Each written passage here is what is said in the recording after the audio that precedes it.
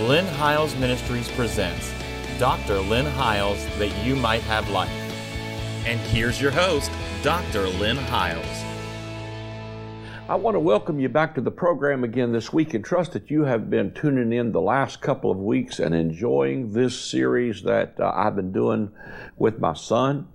And this is my oldest son, Jeremy, who is the pastor of Word That Frees in Winchester, Virginia. And if you are in that area, you owe it to yourself to go by a service and be with him. It's good to have you again with me on the program, Jeremy, and just the flow that we have sometimes. Actually, we started, you may or may not know this, but 10 years ago, we started doing television as a result of him and I would sit on the porch and just talk. And my youngest son said, "Boy, you guys need to just turn the camera on and let people listen to you talk." And so that kind of was what kind of springboarded us into doing television. And here we are 10 years later. We've been on national TV for 10 years. Thanks to you, our partners, who have helped us to stay on. And let me say, because we've been running out of time, and I hadn't got a chance to even hardly say that, but your partnership is really greatly valued. It's what helps us take the gospel around the world. And, especially during this time when we've been off the road, over half of our income comes as a result of traveling. And we have not traveled except one time in over 2.5 months. So, if you like what you're hearing and you want to see it stay on the air, we ask you to please consider, giving an offering or sowing a seed into the ministry or becoming a monthly partner. Sometimes, my son said to me, my son that's the producer of the program, he said, sometimes I think people think that their monthly gift of $10 or $15 a month is so small, but that's really the staple of our ministry is our monthly partners that are 10, 15, 20, or churches that are $100 a month or whatever. And it's so easy to go there and set up a recurring debt. If you go to our website, there's a place right there where you can give via credit card or PayPal, and you can set up a recurring debt if you'd like to. But we do need your help to do that to stay on the air. But it's been a great joy to be able to share the gospel with you, the good news of the gospel. And it really is good news. In this series that we're doing, and again, by the way, you can go and watch anything that we have aired to date is archived on our YouTube channel. It's also on our podcast, and it's on an RSS feed. It's easy. Go to our website. There's a link in the upper right-hand corner to all of that where you can go back and view what we've been sharing for 10 years, actually, but especially in the last couple of weeks. But it's been a joy to have you on. And Jeremy's been sharing a series online with his church when he's been doing his live feed through Facebook, and he could tell you about their Facebook page where you can follow them. But he's been doing a series called The Words in Red. Powerful thought. And he's contrasting the fact that Jesus' words in red are sometimes directed to a certain audience because Jesus was made of a woman, made under the law. And some of the things he says to an audience under the law.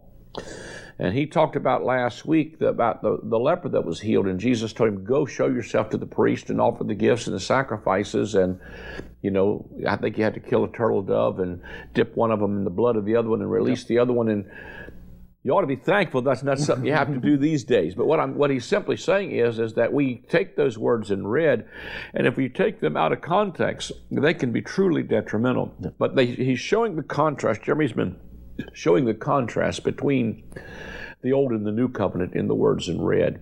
And with that being said, I'm going to let him jump back in and talk about the things he's been sharing. He can tell you even about where you can follow them on Facebook at. But it's good to have you back on the program, and this is some good stuff I think we've been sharing. So it's always good. We just have our Facebook. We've been doing, again, we're in the middle of are coming toward the end of the lockdown and quarantine. But so we've been forced to, again, leave our building. And like a lot of churches and pastors. Thank God somebody that's got a TV studio, right? And we do. We want to say a special thank you to you guys for allowing us. We've been able to use your Studio B for our live stream during this time. So we are very thankful for that, and we appreciate that. You can go back and listen to our teachings on our Facebook page. We have them archived. It's Word to Freeze, and just look up Word to Freeze. You should come across us pretty easy with that, and just hit like, subscribe, whatever. You can go and look at all of our archived stuff that we've been doing. We've been doing this study on the words in red since this thing started. We just started the study while it was going. And it's been great because we've had a lot of people that have kind of tuned in that are not, at least not our church people and stuff, and watching and enjoying. So this has been great. But we said from the beginning, we've been looking at, that Jesus, when we look at the words in red, you have to look at the audience and who he's talking to, understand that there are people that he's talking to, the context of that, and the audience relevance of those things. Because there's a reason why in this different settings that he was doing, every miracle that Jesus did is different. It's never done the same way. It's not a formula. But a lot of times it had some kind of significance to it in some way where it was, or there was a reason why he did it that way. We were talking last week about this, in this Luke chapter 5. We talked about, he starts out, and it's a contrast between Old and New Covenant, and to me, at least, that's what's been really popping out to me over the last couple of weeks I've been teaching it. Starts out, there's two ships, and he enters into one of the ships and begins to preach, and all of a sudden, he tells them, go out and drop your nets out in the deep, and they're saying, you know what, we've been toiling, we've been working all night, we ain't caught nothing. But because you asked us, we'll go out. Well, they drop their nets. It takes two ships to bring in, and they're sinking the ships with the amount of fish they brought in. Speaks to me of the old covenant. You worked and toiled. You didn't hardly catch nothing. It didn't work. Yep. Under the new covenant, you just simply live by that voice of the Holy Spirit that says, "Do this now." And then again, hold on. Let me just say it like this. Jesus said, "Go drop your nets." It was something that was happening in that moment. Yeah. It's sometimes we have made formulas, and the formulas make us work and toil, just like Old Covenant. But there is a voice of the Holy Spirit that's in every one of us that's speaking right now, that begins to say something in the moments that causes change to happen that's significant. Yeah. I think that one of the things we've done in Christianity is make it about formulas. And a lot of them are Old Covenant formulas. Yeah. And we're working, and even for pastors, they're working, they're laboring, they're doing all this stuff because that's what so-and-so did, and that's how that was done, that's how that revival worked, and this is what we're looking for, rather than for the moment of what Christ is speaking in our hearts right now, and being obedient to that right now. Because I'm telling you, if we stop working on the formulas and start listening to this voice right now, I think we'll see such a harvest and such an incredible impact in the world just simply by listening to what God's telling us. And listen, here's the thing too. Sometimes pastors live by the formulas of what some other pastor's doing. Yep. And it won't work in your town. Yeah. It's not meant to work in your town. Yeah. The culture's completely different. The culture's changing, and the culture is always changing. And that's why it's important that we don't just live by some formula that somebody built. When we start living by this voice of when Jesus says, go drop your net in the deep. Go see what happens, or whatever it is the Lord speaks to us in our hearts in those moments. That's just a context of the scripture. But, maybe he says to you, go down in the middle of town and do something. Get involved in this program. Get involved in your government. Maybe that's what the Lord begins to speak to you. And in that moment, if you listen to that voice and begin to be obedient to it, you might see a complete turnaround. Sometimes we're working and we're frustrated because our churches ain't growing or they're not working, and because we're trying to live by a formula rather than what's God saying right now that might be the thing my town needs or my community needs or my culture needs at this time. And so it's listening to that voice. It might even be the thing that thrusts you into the direction of where you're actually headed. I was thinking while you were saying that, just to jump in for a moment, while you were saying that, first of all, if I'd fished all night and didn't catch no fish, and then this dude tells me to go cast my net and I catch a big bunch of fish, I'm going to say, you got my attention. Yeah. But secondly, probably behind this somewhat is provision for the purpose that's come ahead. In other words, they brought in 2 mega ships full of fish, which may have financed them for a long time while they're in ministry. Yeah, because they were able to leave your provision may be connected to your purpose. Absolutely, because they were able to leave their boats and follow Jesus. Yeah, they left everything. Because if you don't leave your livelihood and your business if something don't happen here. But I just want to say that is that your provision may be connected to your purpose and to you listening to that voice in that moment. One significant moment. Yep. One person you meet, one person that gets saved in your church, one family that comes, you can change the dynamics of everything, And even finding your happiness and passion in the middle of it, But so he goes into that so there's two ships they bring in, and we're talking about the context of the Old Covenant, New Covenant. He goes then after he says to Peter and James and John, "Follow me, I'll make you fishers of men." Comes to a guy that's got leprosy, and the guy says to him, "Lord, if you're willing, you can heal me." And we talked about that last week. But he's, again, in that culture, because he had leprosy, it was considered a curse and it was considered unclean. He had to live outside the camp. Jesus just happened to pass by, and he has a chance encounter, and Jesus heals him. But he says to this guy, because there's always a reason why Jesus is doing something. He's speaking to an old covenant mindset, and he says, you got to go present yourself to the priest and do everything that's required. And we talked about how, and it's from the requirements for declaring somebody unclean is from Leviticus 14, if somebody wants to go and look and see what that's all entails, because there's a lot of stuff. A lot of details into what all he had to do and rigmarole he had to go through.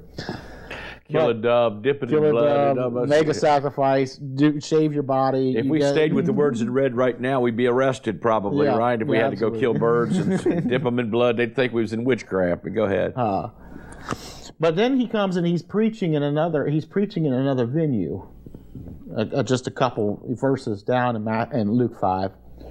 And he's preaching, and the fame of him has gone out, and so there's scribes and Pharisees and all kinds of religious people that are sitting in this setting, but the room is full.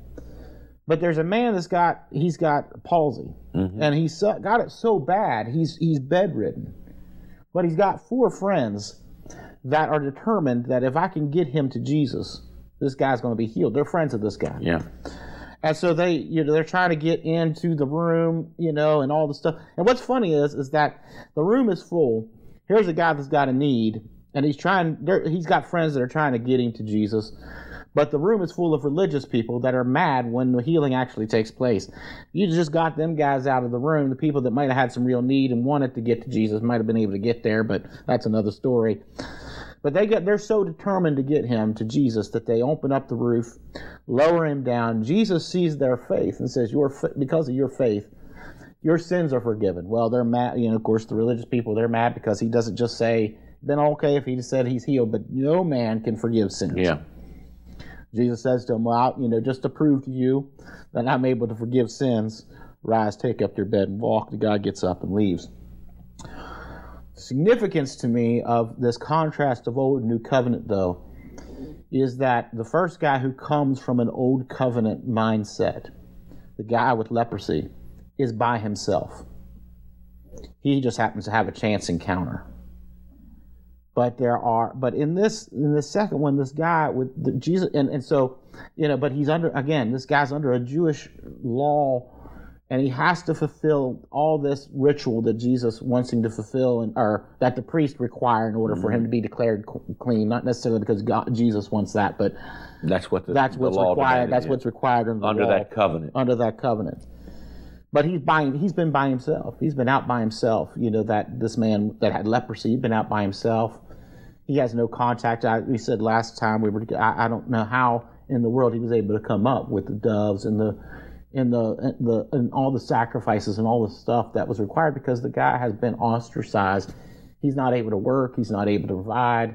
He's out here, but yet he's got to do these things in order, to be declared. He's already healed, but he's got to do this just to be determined that I'm healed. That's Old Covenant, man. Yeah. That's the difference between the Old Covenant, is that you've always got to do one more thing. Yep. You know, and it's not even, and it ain't even sometimes, even religion, sometimes it ain't even connected to your salvation or your blessing. It's just the requirements of what somebody told us. You know, and that's what's happened with this guy. But but the significance to me is he's by himself. But in a new covenant setting, here's a guy that he's bedridden. He can't get himself in front of Jesus to get healed. But he's got some friends that's determined that we're going to do whatever we can. And that, to me, I begin to see a contrast from a new covenant. It's the old covenant, not religious system. And I know this even from people who have grown up in real legalistic religion that we've had come. You know, our church really is a church that's been hurt by church. Didn't really want to go back to anything, but thought, well, I'll just give it one more try. And found the place they were looking for. They found the Jesus really that was in their heart. But what I've seen with most of those people that have left that, they were ostracized from their community of faith. You know, if they leave that church, you know, anybody that's ever kind of left a church, sometimes you get ostracized from it, and you know you ain't welcome back, and everybody in that church is talking about you because, you know, you went down to this church down the street or something, and it's almost like you have to be that. You almost feel like I'm unclean, and then you don't want to have any kind of connection with people because you don't want to have that kind of same hurt again. Yep. You know, you don't want to have, you know, people kind of withdraw from, you know, anybody that's in church, even if they go to another church, sometimes they don't get involved in the things anymore because they just don't want to. They don't want that connection. They can leave here if they have to. If I start to feel that same hurt. And I think that's kind of where this man with leprosy is. He's out there by himself and nobody wants to embrace him. But in a new covenant, in a new covenant, you're not ostracized for having some kind of disability or something that's got where you can't get. Sometimes, you know, here's a guy, help yourself. He can't help himself. He can't get there. He's got it so bad he's bedridden. Yeah. But a new covenant mindset, a new covenant type of people will do whatever they can to get you to the place that's going to bring your healing. And even in the midst of what, you know, sometimes people don't go to church because they're afraid of all the, well, you know, the church is full of religious people. They ain't going to accept me. They ain't going to love me. They're going to talk bad about me. Here's this guy in the midst of all these people that's about to going to even judge his healing. Yeah. But the new covenant mindset of real new covenant people is that even in the midst of that, we're going to get you to Jesus. Yeah. And we're not even going to worry about what they say about your healing, because who cares what they say about your healing anyway? Yeah. Who cares what they say about your experience with Jesus? Yeah. Who cares when you walk out of that room, you might have went into that room so disabled, unable to help yourself. Yep. But a new covenant people want to get you to Jesus, whatever it takes. Those people in that room were probably more crippled spiritually than this man physically was. Yep. You know?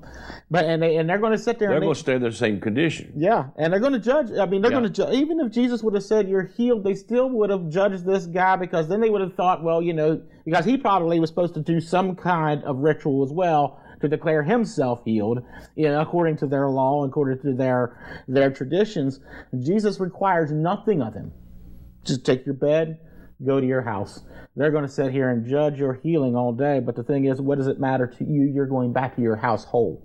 Yeah. You know, and I began to see a contrast between that old covenant and new covenant. Was that under an old covenant system, and even sometimes, and see, like we've been talking, there can be old covenant and new covenant mindsets even in our own churches and in our own selves. Old covenant, you're always by yourself. You're always ostracized. You don't want to be around people because you feel like there's something so wrong with me that I don't want people to see what's really wrong with me. Mm-hmm. You know, you think about leprosy. I mean, body parts start falling off after a while. You know, I don't want to be around. The smell of it, the stench. The stench, he can't be around things that even get himself clean or the embarrassment of all that. Yeah. You're begging, again, he couldn't work. He's probably begging just to try to get some food and this and that, and the embarrassment of that, but he can't even get around people. He can't be around them. And sometimes even in religion, sometimes we're afraid to be around people because we're afraid they're going to be looking at what's wrong with us and judging us. That even sometimes I think those things become the disability that crippled us, and we can't get to Jesus. And it seems like Jesus sometimes is so surrounded by the religious people and the people that are going to talk about our condition, that we can't even get to him. But I think what's happening, again, there's a culture shift. There's a real revolution that's taken place in this moment where there's some people. I talk a lot in our church about repentance. And to me, repentance isn't that I just got down. And there's a component to that of getting down and asking God to forgive me and come into my heart. But every week I tell my people, I want you to have a repentance. And I don't need them to get on the floor and boo-hoo and cry. It's the Greek word metanoia. It means to have a mind change. And I want people to have a mind change when they begin to see the gospel. When you talked about re-representing him or re-showing who he really is, showing Jesus for what he really is. I want people to have a mind change to see him. Again, I think there's a lot of people that don't step foot in our buildings, that sometimes maybe can't get there themselves, they become disabled by some condition or something, and they don't want to go because they're afraid of all the religious people that are surrounding Jesus that might judge them for what's wrong with them.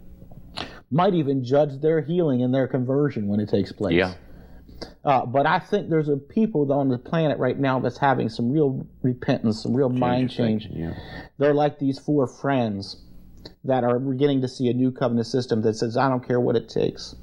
If we got to tear the roof off. You know, maybe even in this time, in this culture, again, where we've been quarantined, where it's almost like God has had to tear the roof off the place so that he could get out here to some people that can't get themselves to Jesus. It's forced us preachers to get online, do things in a new way that we've not thought of doing before. Not necessarily that we haven't done it before, but there's almost like a new urgency to begin to really preach the gospel in different avenues that are outside of our building.